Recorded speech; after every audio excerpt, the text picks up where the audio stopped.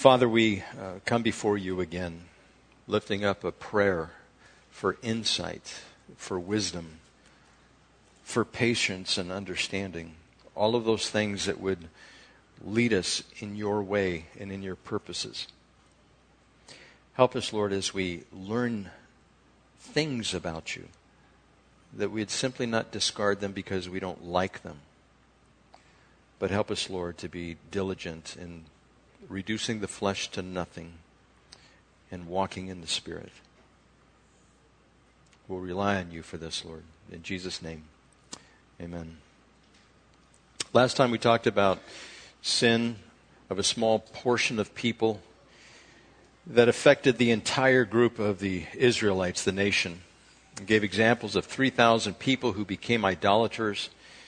And when Moses was getting the 10 Commandments, the entire nation was harmed by their action. Then I talked about a few individuals who were harmed by their sin, and not only themselves, but everybody. The nation of Israel was affected by Achan after they had crossed over the Jordan River. And the reciprocal of that is also true. A person can be used for great good. Moses led the people in the wilderness for 40 years. He delivered them from the hand of Pharaoh in Egypt and led them, although he didn't go himself, led them into the promised land, which was later to be done by Joshua.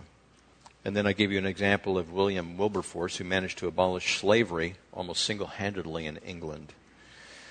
In the application of this, in doing both good and evil, we never know how many people we will affect. So be careful and give diligence to what we do and to what we say.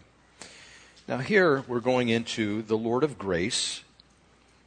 In Exodus chapter 34, verse 6, it reads there, "And he passed in front of Moses, proclaiming, the Lord, the compassionate and gracious God, slow to anger, abounding in love and faithfulness, maintaining love to thousands, and forgiving wickedness, rebellion, and sin.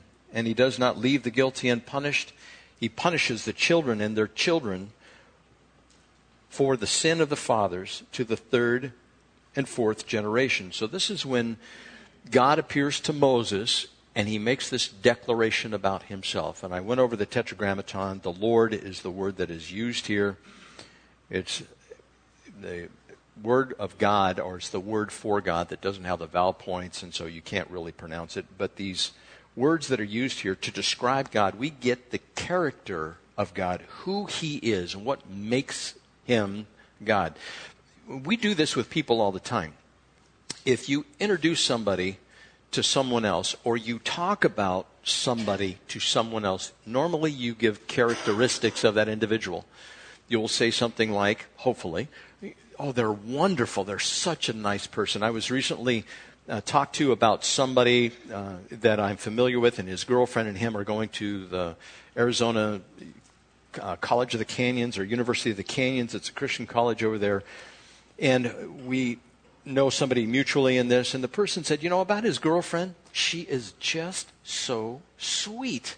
I can't believe how sweet she is. And she couldn't get off that word on describing this girl. She's sweet, she's cute, she's nice, she's agreeable.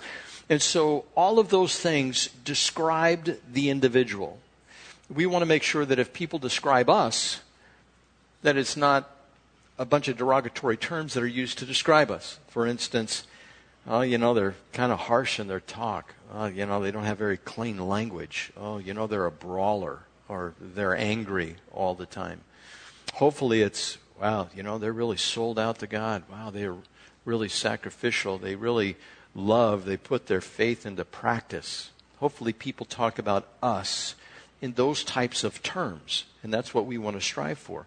But here, God describes himself, and he's the only one that can describe himself to us. Now, we can repeat that, but we can't give new information. It is only God that gives this information, and we can't always do it by observation because we don't see God face to face. We go based on knowledge and faith, and that's how we describe God. So he is merciful and gracious, and merciful here is better translated as full of compassion. And the word translated gracious comes from the idea of to bend or to stoop in kindness to someone who is inferior. And so, in other words, you have the power to be stronger or to be dominant over somebody else's life, and yet you bend down or you stoop low and you are kind to them. That's what this word gracious means. And grace, there is no greater word in the language than the word that stands for the undeserved free gift of the love of God. This is the strongest word that can be used in the Hebrew language. And this idea of not merely being adequate or liberal, but it is abounding. When you just don't have enough to contain it. When you get a sack of potato chips, is it overflowing? It's 50% air, right? And the manufacturer will say, well, it's settling. It settles by the time it gets to you. You never open up a package like that and go, whoa, look at all these chips. They're just going everywhere. But you go to the movie theater and they give you a bucket of popcorn and it's overflowing. But you pay dearly for that, don't you? They put it right on top like, oh, we're blessing you so much. Yeah, but I just paid my first male child for that bucket of popcorn and you think it's supposed to be good. So it's not like that. God's grace comes to us and it's just it's like it doesn't stop. It just keeps on coming. It's kind of like a Mentos in a Coke bottle. Right? You cannot contain it. It just keeps on bubbling over. That's God's grace. And so this is the idea of abounding. It goes on to talk about maintaining love to thousands and forgiving wickedness, rebellion, and sin. And I think last week I mentioned that there are 3 categories that are listed here: the wickedness, rebellion, and sin. Now, what about wickedness? In your mind, you might have an idea of somebody who is desperately wicked. Now, whoever that might be, let's just take those people who are responsible for genocide in the world that we know about. For instance, Pol Pot, who is over in Cambodia, he's responsible for killing 1.5 million people.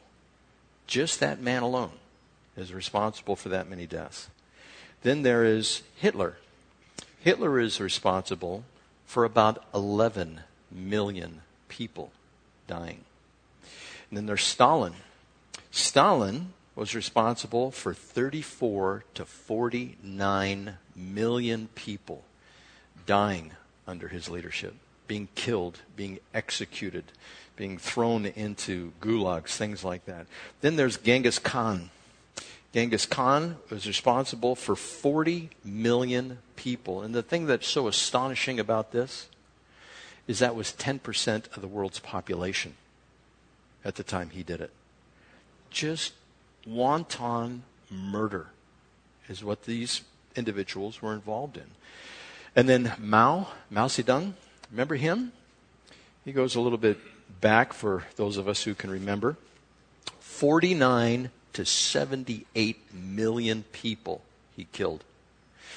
Now these people, I think even God would classify as wicked. These are the worst of the worst. Same with the individual who would kidnap innocent little children and sell them into the sex slave trade. These people are wicked. There is no other way to describe them. Those people who take advantage, who harm other individuals just because they can. And so God says, I'll forgive the wicked. Now, you and I, we have standards, right? We would say, kill him. Don't even think about forgiving him. Just kill him. What kind of state is our country in when a killer on death row who has been so heinous in his acts of cruelty that when he goes to the death chamber or what they do now, the intravenous cocktail they give to them, when people are outside and they are cheering and they are celebrating when that person dies. That has happened in the last 10 years or so. I've seen that a couple of times when somebody has been capitalized. The people get out there and throw a party. And we should be mourning because this person was also created in the image of God, and they are probably destined for eternity to punishment unless they accept Jesus Christ. One person that I would consider wicked would be Ted Bundy.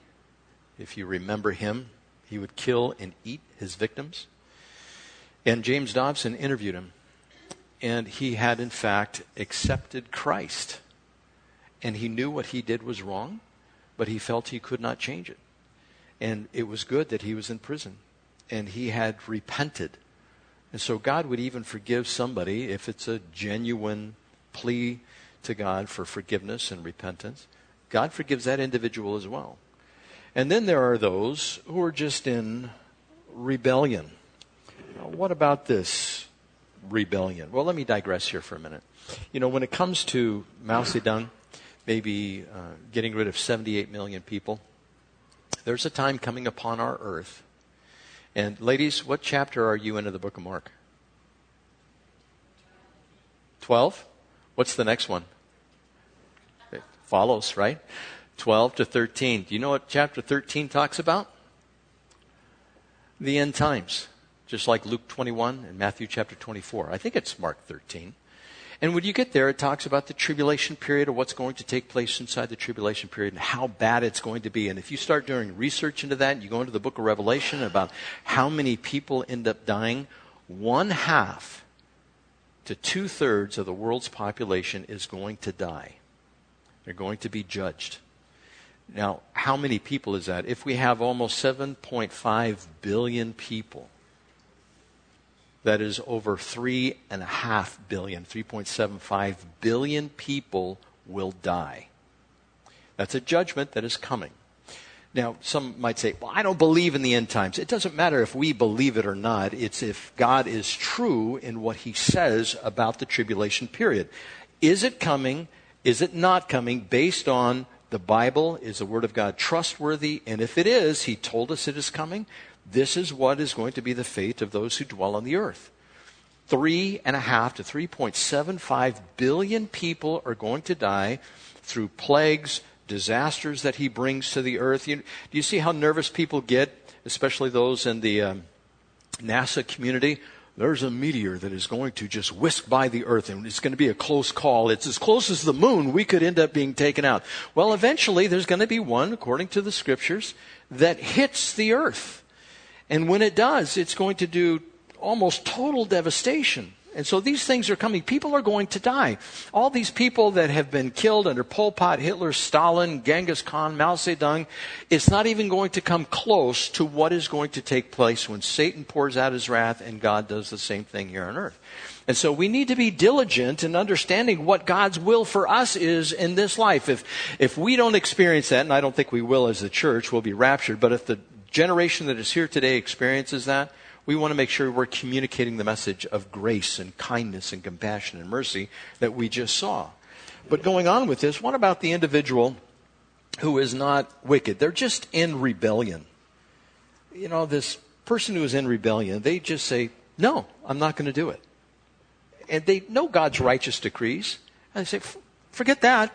I don't believe it. I'm just going to do what I want. Now, do we have people in our society like that today?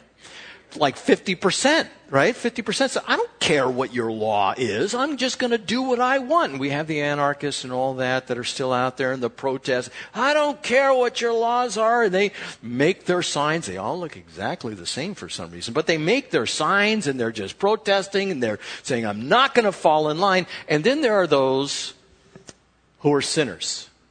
Wickedness, rebellion, and sin. Sin is something like, do not take the Lord your God's name in vain. You take God's name in vain, guess what you are? Guess what I am if I do it? We're all sinners, right?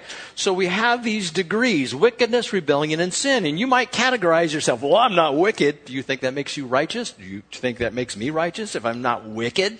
No, it doesn't. All forms of sin are condemnable by God. He says if you sin once, that's it, because he requires perfection. But if you go back up, and, we're going to get to that portion where he judges sin even to the third and fourth generation. But you have to remember God's loving, gracious, and giving character, it does not cancel out his righteousness. Now let me say that again. God's loving, gracious, and giving character does not cancel out his righteousness. And so we're going to learn about the characteristics or the character of God. Now, what I'm going to do in this particular passage, if you look at this, it's almost like, you know that snake in a can? You guys know what that is? That if you open it up, that snake he's like 5 feet long, and it's just this little bitty can that's a couple inches tall. So you can get to a verse like this, or verses 6 and 7, you can open it up, and all of a sudden you might have 20 snakes come out of there, figuratively speaking. You have 20 different issues that you can deal with, that you can examine, that you can say, wow, there's a lot more to these couple of verses here than I just saw. God's merciful. Yeah, I get it. Let's move on. It's much more than that. There's much more involved in this passage. God is both just and He is merciful. Once the righteous requirement is fulfilled, the judgment of sin, God can and will extend His grace and mercy to all who request it. Now, Scripture talks about this. In Psalm chapter 86, verse 15, it repeats the exact same revelation of God. It says, "But you, O Lord, are a God full of compassion and gracious, long-suffering, and abundant in mercy and truth." Well, how compassionate, how gracious, how long-suffering, how abundant in mercy and truth is He? Do you have any one of those to the maximum extent? Do I have any one of these to the maximum extent? No, we are not. God will in no way clear the guilty, but He will extend all of these characteristics to the individual that asks. For instance, forgiveness and punishment. Now, forgiveness and punishment is wrapped up in chapter 34 and verse 7 that I've just read to you. Now, what about this? You start asking questions of the text. Now, this is how you conduct a Bible study on your own. You look at the text and you see how compassionate and gracious and kind and full of mercy, abounding in love that God is. And then you see He will not let the sinner go unpunished. How do you reconcile those two? You have forgiveness and you have punishment. Why does God even punish? You have to ask yourself the question, why does God forgive? Well, it's part of His nature to forgive. Why does God punish sin? Because justice is part of His nature. Why does God extend mercy instead of punish? Why doesn't He just say, I'm going to have mercy on this individual? He does if it is asked for. But He will not if it is not requested. Why doesn't God just extend His grace or His unmerited favor to us, knowing that we are not perfect? Well, He does. There's no qualification in this. Matthew chapter 5, verse 45 through 48 says, He causes His sun to rise on the evil and the good, and sends rain on the righteous and the unrighteous. If you love those who love you, what reward will you get? Are not even the tax collectors doing that? And if you greet only your brothers, what are you doing more than others? Do not even pagans do that? Be perfect, therefore, as your heavenly Father is perfect. What's it saying here? He loves those who don't love Him. Now, I know divorce is rampant in our country, and probably around the world. I don't have the statistics for that, but I know in our country it's not good.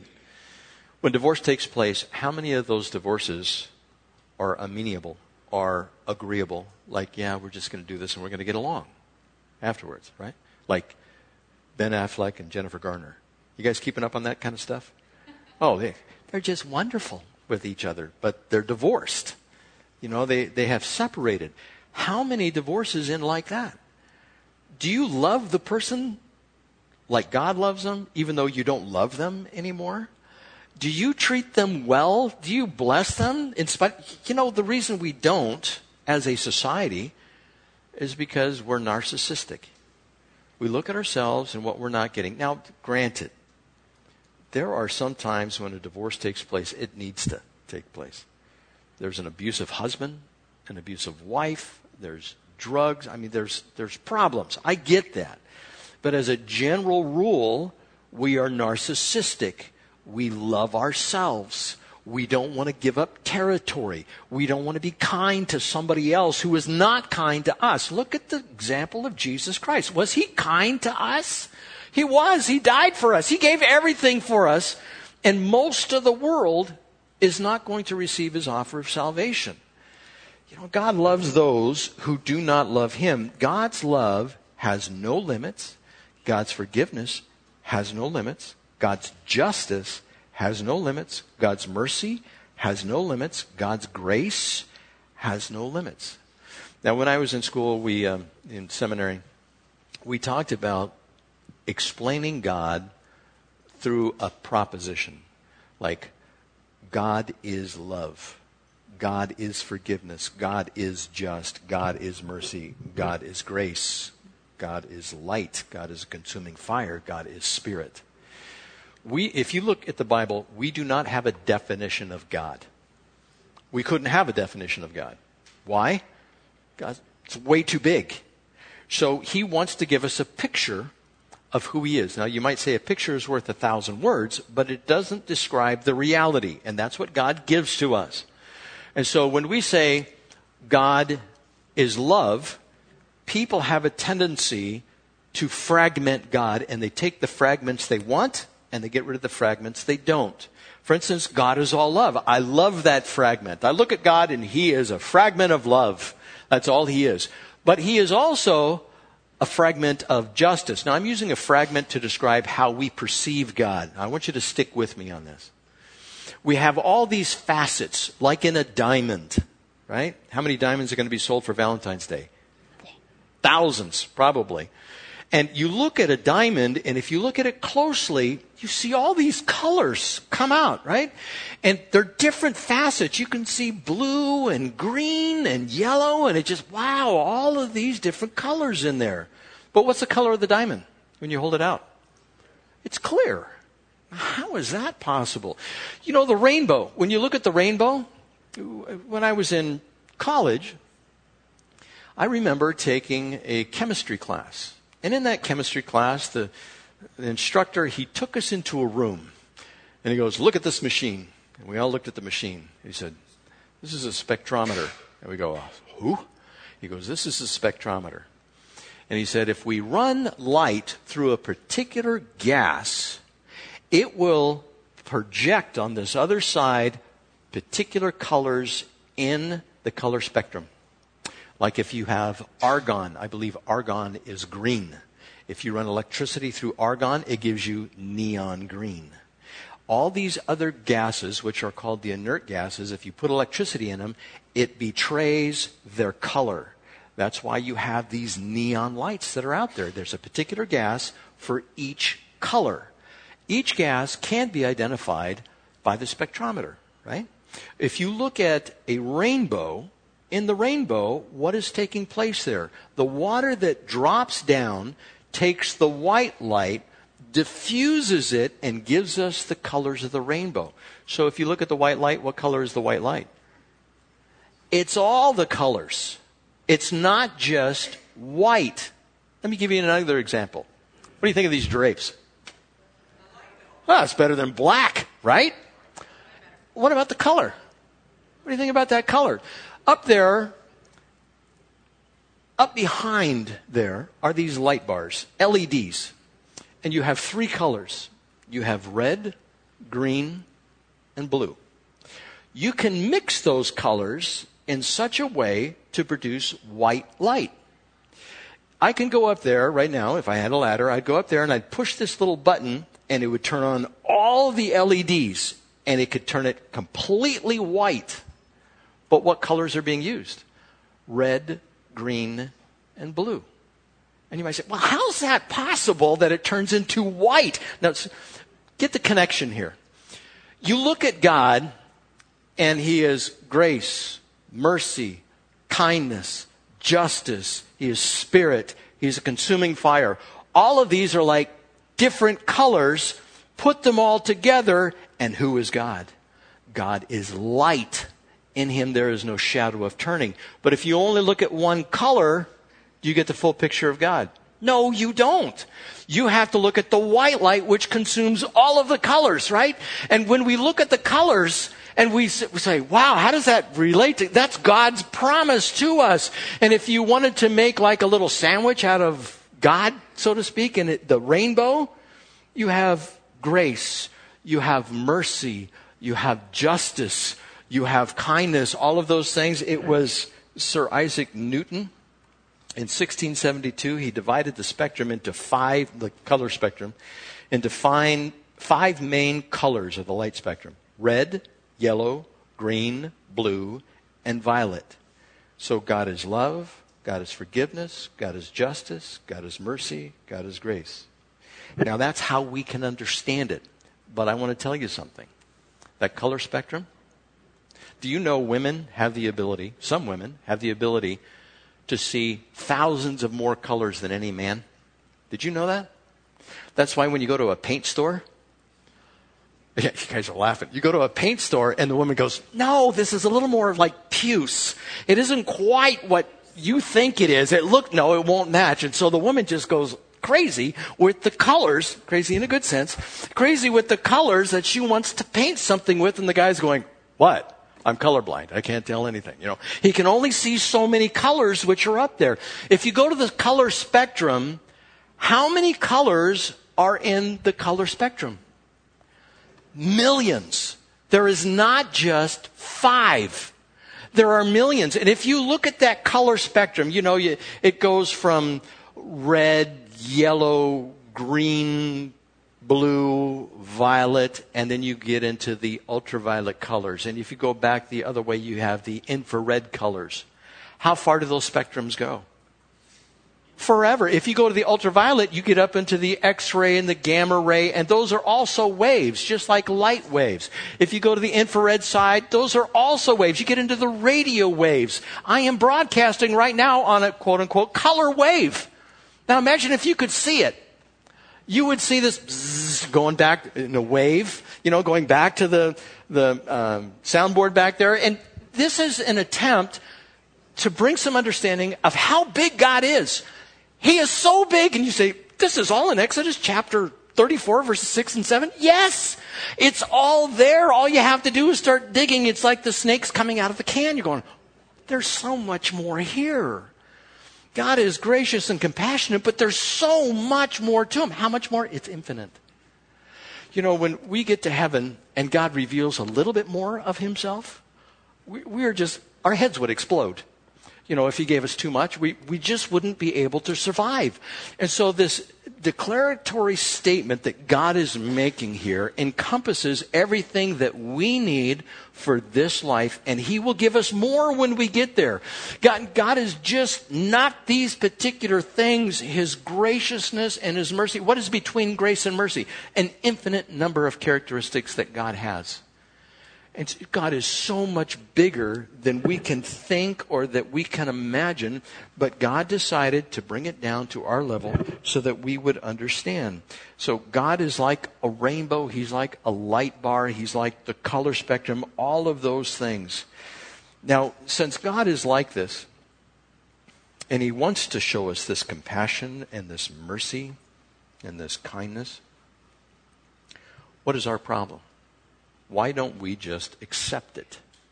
Why don't we say, God, you have given me so much freedom and forgiveness. I just want to do everything for you. I'm really comprehending what it means to be a follower of you. And why don't we? We don't do this because we are rebellious. It is our nature not to fall in line. We are either wicked, we are rebellious, or we are sinful. Ultimately, we will act wickedly in an endeavor to maintain our sins if there is no repentance. This is the danger we suffer. As we get older, we have more sins. We can either become humble in that pattern of sin and ask God for forgiveness, or we can say, I don't care. I'm going to do what I want. You notice children are innocent, right? Now, they'll go astray, and a little correction brings them back in line. But adults can be incorrigible. They get correction, and what do? They don't listen. They go out and do it again. What's the recidivism rate for prison? I mean, it's 70, 80%. People just get back in there because they refuse to buckle under what the society has determined is right and just and fair. So our tendency is to do wickedly, and we will go from bad to worse unless we repent. It says this in 2 Timothy chapter 3, verses 13 and 14. Timothy was being instructed about false teachers and the men of the age. He said, while evil men and impostors will go from bad to worse, deceiving and being deceived. We run this risk as well. So we have to ask ourselves, well, what stage of rebellion or sin or wickedness do we find ourselves? And are we sliding backwards or are we going forward? Now, how do you examine this? For instance, how do you know if somebody is getting better at baseball?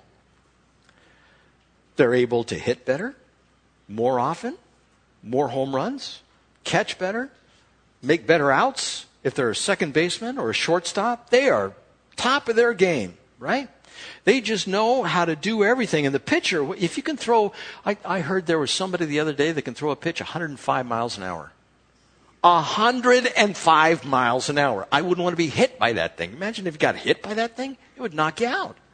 But that is somebody who is good. You can tell that they have improved. Well, what about the Christian? How do you know if the Christian is getting better?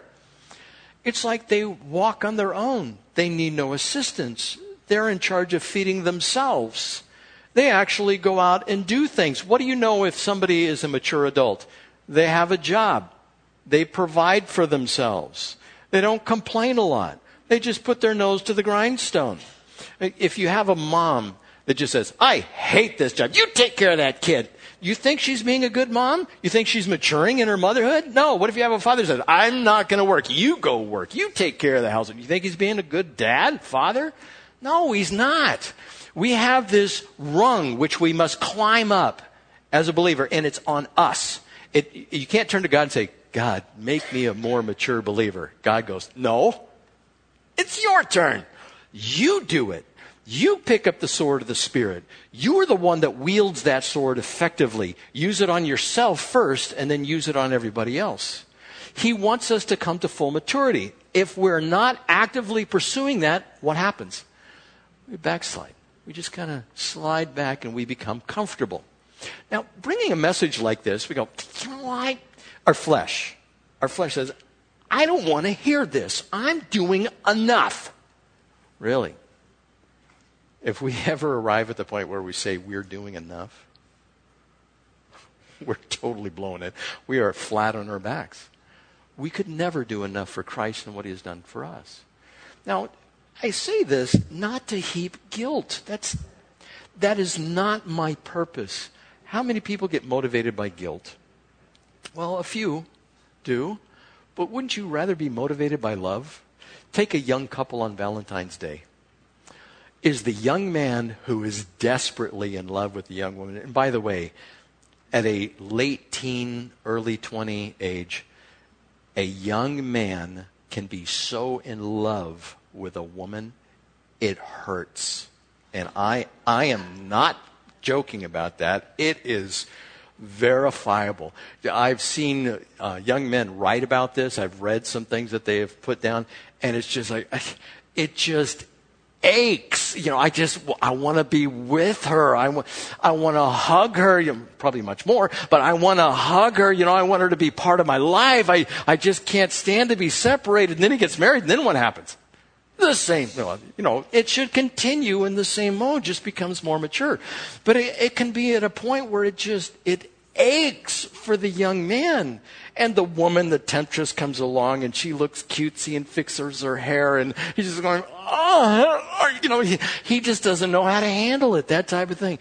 Our love for God should be in the same mode where, I want to spend time with Him. I want to be with Him. I want Him to show me what His will is. And you have this relationship that is based on love and forgiveness and graciousness, not a relationship that is based on judgment, guilt, and punishment. That's what we strive for.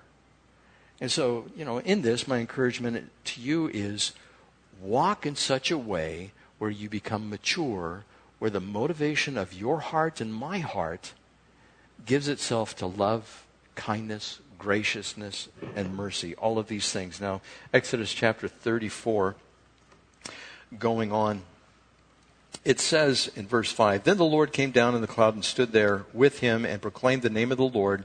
Yet he does not leave the guilty unpunished. He punishes the children and their children for the sins of the father to the third and fourth generation." I think that's in verse 7. I don't have it listed here like that.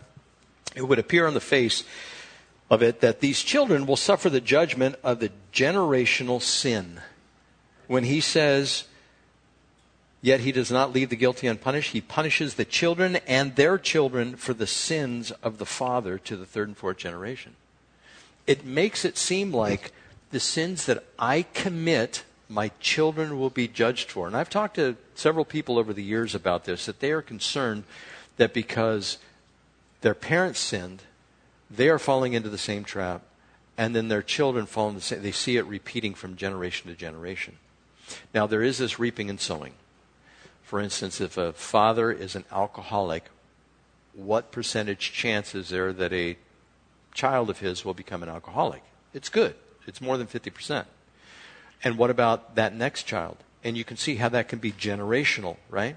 And so the sin and the result of that sin can be generational in that sense. But what he's talking about here is something that is national. It is not something that is an individual sin. This is repeated, or actually it's spoken about before this in Exodus chapter 20, verse 4. It says, "You shall not make for yourself an idol in any form of anything in heaven above, or on the earth beneath, or in the waters below. You shall not bow down to them or worship them, for I, the Lord your God, am a jealous God, punishing the children for the sins of the fathers to the third and fourth generation," and there's a qualifier here, "of those who hate me, but showing love to thousands of those who love me and keep my commandments." So he's talking about a generation of individuals, a country that is in a pattern or habit of sin, that will go from generation to generation.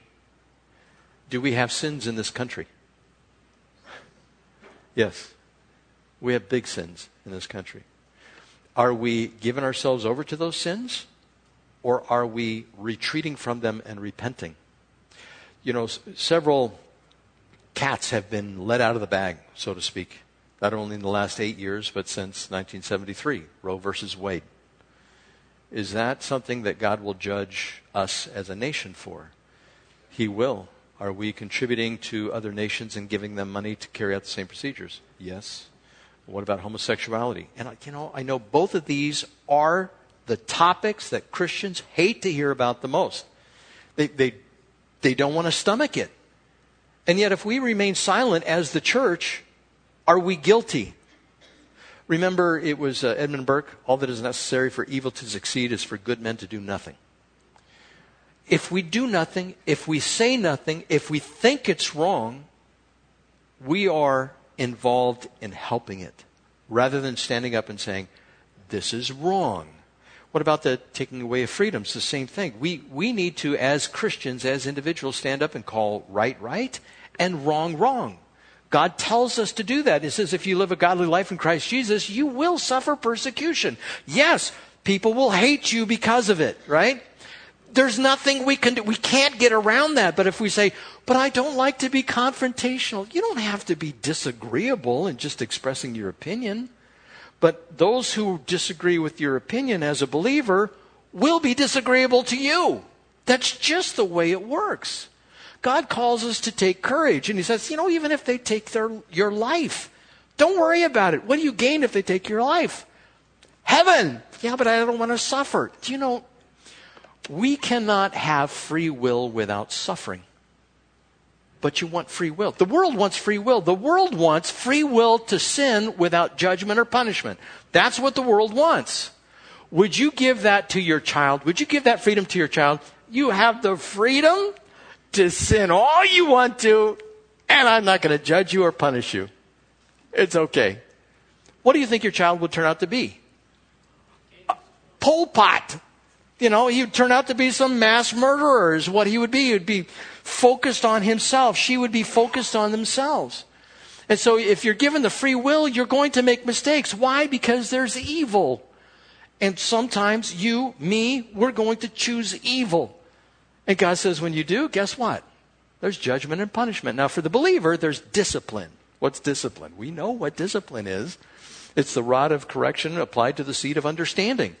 And for us as adults, that's metaphorical. As a little child, that's going to be literal, right? That's what the Scripture says.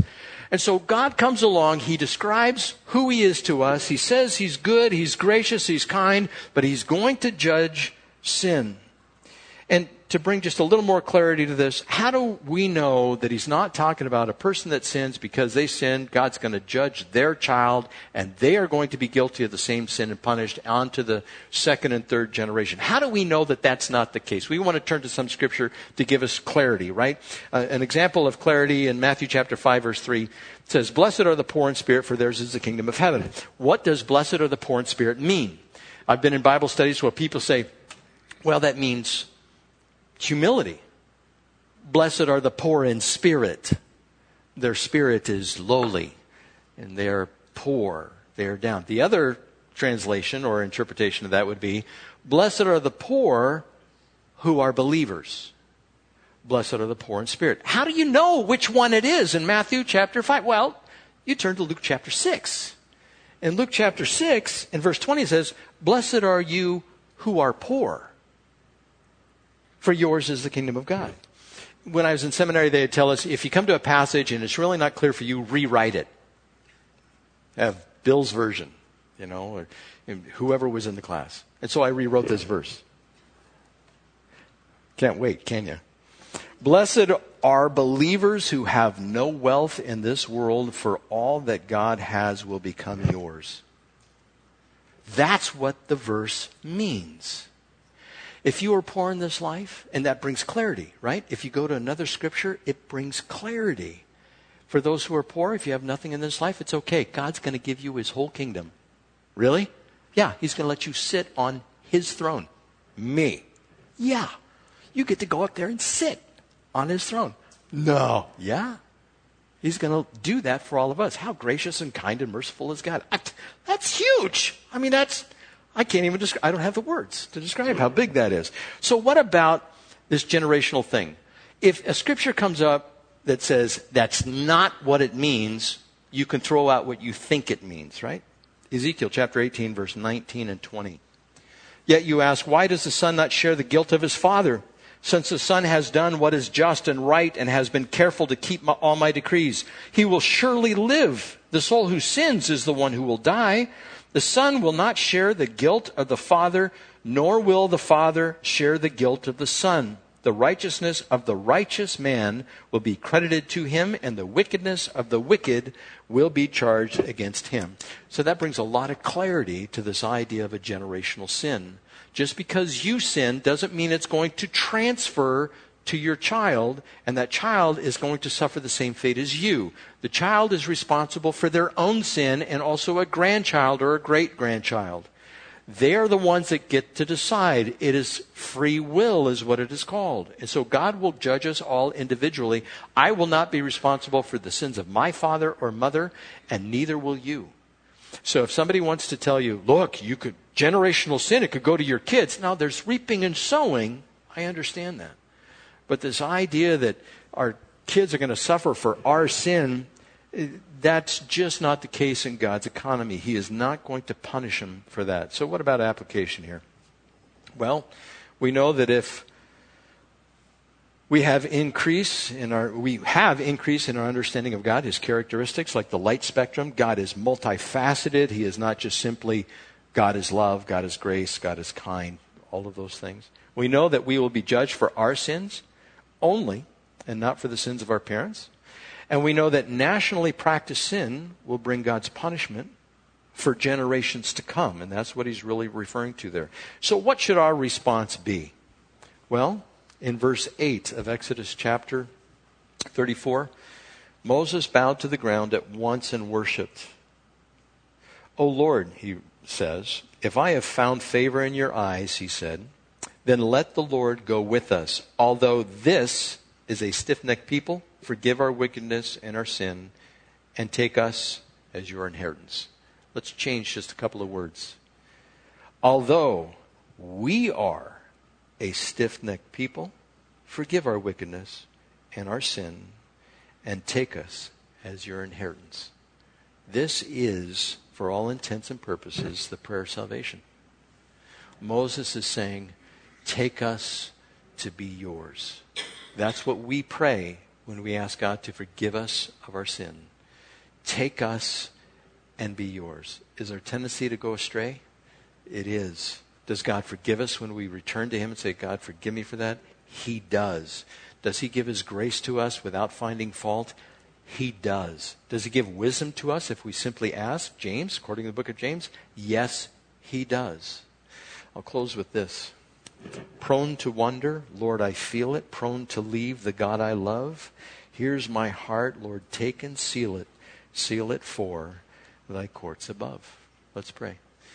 Father, we thank you that you have revealed to us your character, your kindness, your goodness, your graciousness.